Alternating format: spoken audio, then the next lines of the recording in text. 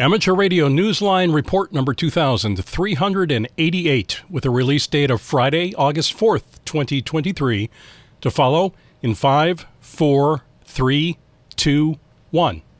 The following is a QST. Hams respond to deadly landslides in western India. Antenna issues plague the Voyager 2 probe, and the co-founder of Tentec becomes a silent key. All this and more as Amateur Radio Newsline report number 2388 comes your way right now. From around the world, this is Newsline, Amateur Radio's independent, on-the-air news and bulletin service. And now reporting from Valparaiso, Indiana, here's Paul Brown, WD9GCO. Our top story brings us to the scene of tragedy in western India, where hams were on the scene as monsoon rains caused a deadly landslide. Graham Kemp, VK4BB, has those details. Amateur radio seemed to be the only way to communicate among rescue workers as a torrent of rain and high winds lashed the remote mountain village of Isawadi in western India's Maharashtra state, causing a massive landslide in the middle of the night. With their handheld radios tuned to 2 meters, the ham radio search and rescue team, amateurs from Mumbai, Pune and Dombivli, helped in the effort during the 48 hours of rainfall that began in the hours following the July 19 landslide. Members of the National Disaster Response Force found at least 27 people had been killed. Scores more were feared trapped or missing. Hams were deployed in teams to operate at the base camp, assisting J. Prakash Pulakudi, VU2 JPN, a veteran radio operator at many of these disasters. Other hams were deployed to the top of the hill, directed by Bimal Nathwali, VU2 CFE, assisting rescue workers who focused their efforts from there. According to a report on the National Public Radio website, although monsoons are not uncommon in the region at this time of year, scientists say their pattern has become more erratic due to climate change. I'm Graham Kemp, VK4BB. Fair Radio Sales, a well-known supplier of surplus electronic military equipment for more than a half-century, has announced that it is closing its doors at the end of the year. Its 30,000-square-foot location in Lima, Ohio, has been a destination for local radio amateurs and those making a pre-Hamvention visit each spring in Ohio. The company, founded in 1947, has been in its second generation of ownership under Phil Salati, along with his late brother. A satellite completing its 5-year mission returned to Earth using a method designed to minimize stray space debris. More on that from Jeremy Boot, G4NJH. A British-built weather satellite achieved an unprecedented re-entry to Earth on Friday the 28th of July, guided by the European Space Agency. The spacecraft, known as Aeolus, had outlived its usefulness in gathering data and monitoring weather after a 5-year mission. It returned to Earth in an assisted crash into the Atlantic Ocean. The satellite, named after the Greek god of the winds, had served weather centres across Europe. Its guided re-entry, accomplished by the European Space Agency's mission control team in Germany, was seen as an alternative to the more conventional method of simply letting it burn up upon re-entry. The ESA was hoping to minimize the risk of space debris going astray, adding that it believed the mission would inspire other such guided re-entries. In addition to accomplishing the first-time re-entry of its kind, Aeolus claims another distinction as the first satellite to use space as a vantage point for measuring the Earth's winds, and since 2018 it had been measuring the movement of winds at any location on the planet by firing a laser down into the atmosphere. This is Jeremy Boot, G4NJH. The co-founder of a popular U.S.-based ham radio equipment manufacturer has become a silent key. According to an online obituary, Jack Edward Birchfield, K4JU, who created Tentec with partners Albert Kahn and Tom Mitchell in the late 1960s, died on July 15th in South Carolina. The original line of products carried by the company were of his design, as were many other products that were developed in the years afterwards. Jack distinguished himself as an amateur radio operator as well as a businessman. He was inducted into the Amateur Radio Hall of Fame in 2004. For years, the Smithsonian Museum of American History in Washington, D.C., has had many of his radios on display. Jack was 88. From Canada, we hear of another silent key, a lifelong amateur radio operator who retired from a distinguished broadcast radio career in the Yukon. We hear more about him from Andy Morrison, K9AWM. In professional radio, Ron McFadyen was known for delivering an eloquent newscast just as smoothly as for presenting a vibrant sports report. In amateur radio, a passion he had for most of his life, he devoted himself to community service, emergency response, and volunteerism. His fascination with the inner workings of radio began early, and by high school he had built his first shortwave set. Shortly afterward, he began exploring career options at small radio stations in Canada, which eventually led him to arrive at a new station, CKRW, starting up in Whitehorse in the Yukon in 1969. He left professional broadcasting briefly, only to return in 1973 to work in the Whitehorse offices of the Canadian Broadcasting Corporation.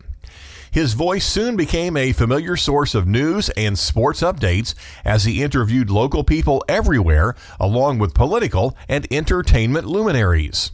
In 1976, Ron received the amateur radio call sign of VE8AD and became the charter president of the Yukon Amateur Radio Association. 2 years later, when the Yukon became VY1, his call sign changed to VY1RM. Longtime friend Jeff Stanhope, VA7JPS, who had been a member of the Yukon Amateur Radio Association, told the CBC that Ron, as a ham radio advocate and promoter of emergency response and communications, was, quote, essentially the face of amateur radio in the Yukon, end quote. Ron was 80. This is Andy Morrison, K9AWM. Commercial space launches would enjoy some new and expanded allocations in the spectrum under rules proposed by the U.S. FCC chairwoman, Jessica Rosenworcel. A new allocation would be established for these operations on a secondary basis on frequencies between 2025 and 2110 MHz. They would also gain use of part of the band between 2200 and 2290 MHz, where they have privileges on a secondary basis. Their proposed change here would expand access from 4-channel to full access. Finally, the proposed rules would permit federal space stations use of the allocation between 399.9 and 400.05 MHz. A press release from the FCC called the announcement the latest initiative to be taken through the agency's space innovation agenda. The FCC chairwoman said that the new rules would ensure stable and reliable communications for private companies as they transport astronauts, launch and operate satellites, and explore space. In Pakistan, a massive antenna project is being built to bring digital radio mondial service to the nation's public radio listeners and beyond. John Williams of VK4JJW has the details. Calling Radio Pakistan's analog and shortwave broadcasting technology outdated, the nation's Minister for Information and Broadcasting formally launched a project on July 30th designed to bring 1,000 kilowatt digital signals from the public broadcaster to listeners in Pakistan and beyond. The upgrade begins at a time when the majority of Radio Pakistan's transmitters have been declared obsolete and have been shut down.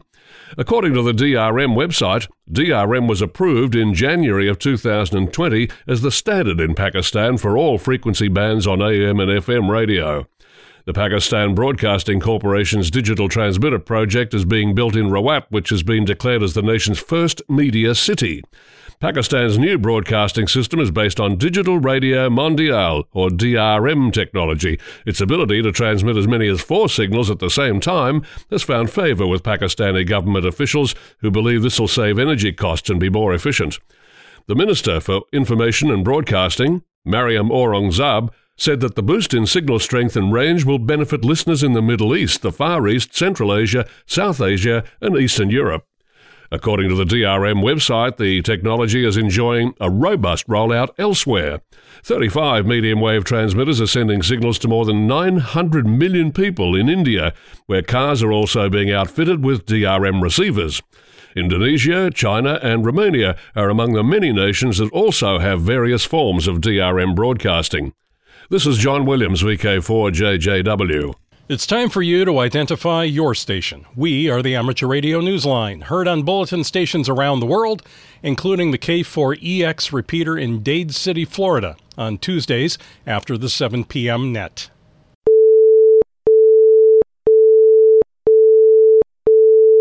We've all had antenna issues at one time or another, but what happens when changes in your antenna take you off the air and your antenna is more than 12 billion miles away? Well, that's the problem facing the Voyager 2 Deep Space Probe, as we hear from Kent Peterson, KC0DGY. NASA lost communications with the Voyager 2 probe after sending it a set of commands on July 21st. Those commands caused a change in the spacecraft antenna's orientation by 2 degrees, and that was enough to interrupt communications between the spacecraft and the Earth. However, Voyager is programmed to reset its orientation on occasion and keep its antenna correctly pointed. The next regularly scheduled reset is October 15th. However, by using the multiple antennas of NASA's Deep Space Network, or DSN, mission engineers were able to detect a carrier signal from Voyager 2. They hope to use the DSN to shout a command for Voyager to reorient its antenna. This intermediary step may not work, in which case the team will wait for its automatic orientation reset this October. This is Kent Peterson, KC0DGY. Police in New York City are the latest to join the move amongst municipal law enforcement to encrypt their radio transmissions. As we learned from Neil Rapp, WB9 VPG. Amid calls of protests from the news media and from local New York City officials, the New York City Police Department has begun encrypting its radio transmissions, following a practice taking place at police departments around the United States.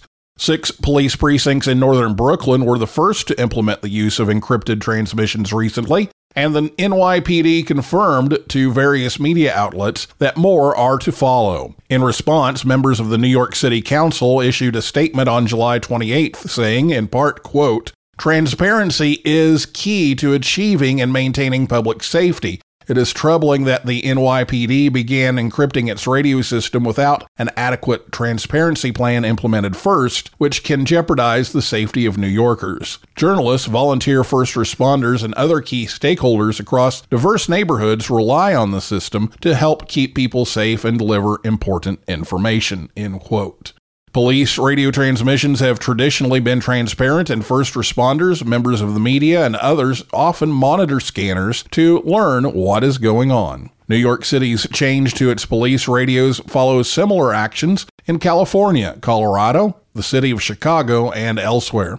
An NYPD statement defended its decision by saying, in part, quote, "The safety of our first responders and the community at large will always remain our top priority. From preserving the integrity of active crime scenes to restricting those who intentionally transmit on police frequencies to disrupt emergency communications, there are many reasons encryption is vital," end quote. This is Neil Rapp, WB9 VPG. In the world of DX, George F5MAG is using the call sign TM0MM from the Friel Archipelago, IOTA number EU095, through the 19th of August. He is using CW, single sideband, and FT8 on 40 through 60 meters. See QRZ.com for QSL information. Operators Lazio and Melise are using the special call sign II6PN to celebrate the centenary of the National Park of Abruzzo. They are on the air from now until the 31st of October. Most of their activity will be on from the 1st through the 17th of September. Certificates are available. See QRZ.com for further details. Anton RG0C will have a low-power CW operation as RG0C/P from the Shantar Islands, IOTA number AS044, until the 10th of August. Listen for him on 20 meters. QSL via his home call. Listen for special event station PA14JAMBO in the Netherlands until the 14th of August. Operators are marking the 14th Haarlem Jamboree, a large international scout camp. Operators are using CW, single sideband, and the digital modes. For QSL details, see QRZ.com. Our final story is about history, celebration, and some happy memories of a celebrated and celebrity local amateur. Ralph Squilacci, KK6 ITB, brings us that report. The Wallapai Amateur Radio Club was barely 4 years old when much-loved American character actor Andy Devine died in 1977. Distinctly gravel-voiced and garrulous, Andy was perhaps less known among his film and TV fans for the off-screen role he played regularly as WB6RER, or Whiskey Bravo 6 Red-Eyed Rooster, as he spelled it out. Born in Flagstaff, Arizona, Andy had grown up in Kingman, where the Wallapai Club was founded in 1973. So it was natural after Andy's death for the club to ask his family to grant permission for them to apply to the FCC for his call sign. Whiskey Bravo 6 Red-Eyed Rooster has been back on the air ever since. The club marked its 50th anniversary with special event station between July 15th and the 23rd. Mike Risser, KG6ECW, the club secretary, said that band conditions were challenging, but like the late actor himself, the radio operators took on an important role. Mike told Newsline in an email, quote, "Not a lot of people under the age of 60 even know who he was. Many of those who do know who he was didn't know that he was a ham, but we're hoping to change that." End quote. To fans of a certain age, Andy is remembered for his screen appearances, some of them alongside such icons as Roy Rogers and John Wayne. Baby boomers grew up with the popular children's TV show Andy hosted in the 1950s. It was called Andy's Gang, and it featured an assortment of memorable characters. The show went off the air in late 1960, but as Mike told Newsline, quote, "We're proud to be Andy's Gang and look forward to doing more to keep his call and his memory alive." End quote. This is Ralph Squillacci, KK6 ITB. Do your QSOs inspire poetry? Is there a haiku, perhaps, waiting to be written about that last QSL card you got? Join the Amateur Radio Newsline Haiku Challenge. In the spirit of fun and perhaps a little bit of literary adventure, we invite you to share the joy of ham radio in the form of a haiku. On our website, arnewsline.org, you will find a submission form. To qualify, you need to follow the traditional haiku form. The first line is 5 syllables, the second line is 7 syllables, and the finishing third line has another 5 syllables. We cannot accept any other formats. Our team will pick from the best submissions that follow the 575 syllable rule and represent the love of amateur radio. Your prize? For now, bragging rights. And a featured spot for your haiku on the Amateur Radio Newsline website.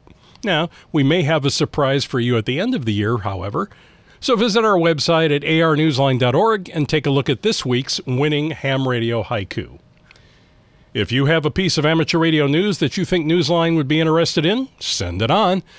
Now, we're not talking about advertising your club's upcoming Hamfest or Field Day participation, but something that is out of the ordinary. If so, send us a brief overview via the contact page at arnewsline.org. If it's newsworthy and we would like to cover it, we'll get back to you for more details. With thanks to Amateur Radio Daily, AM New York, Bobby Graves, KB5 HAV, Business Reporter, the CBC, CQ Magazine, David Behar, K7DB, 425DX News, the FCC, Gizmodo, The Guardian, Mike Risser, KG6ECW, NASA, the New York Police Department, QRZ.com, Radio Pakistan, Radio TV Digital News Association, shortwaveradio.de, space.com, the White Horse Daily Star, the Wireless Institute of Australia, and you, our listeners. That's all from the Amateur Radio Newsline. We remind our listeners that Amateur Radio Newsline is an all-volunteer nonprofit organization that does incur expenses for continued operation. If you wish to support us, please visit our website at arnewsline.org and know that we appreciate you all. We also remind our listeners that if you like our newscast, please leave us a 5-star rating wherever you subscribe to us. For now, with Karen Eve Murray, KD2GUT at the news desk in New York, and our news team worldwide, I'm Paul Brown, WD9GCO in Valparaiso, Indiana, saying 73. As always, we thank you for listening. Amateur Radio Newsline is copyright 2023. All rights reserved.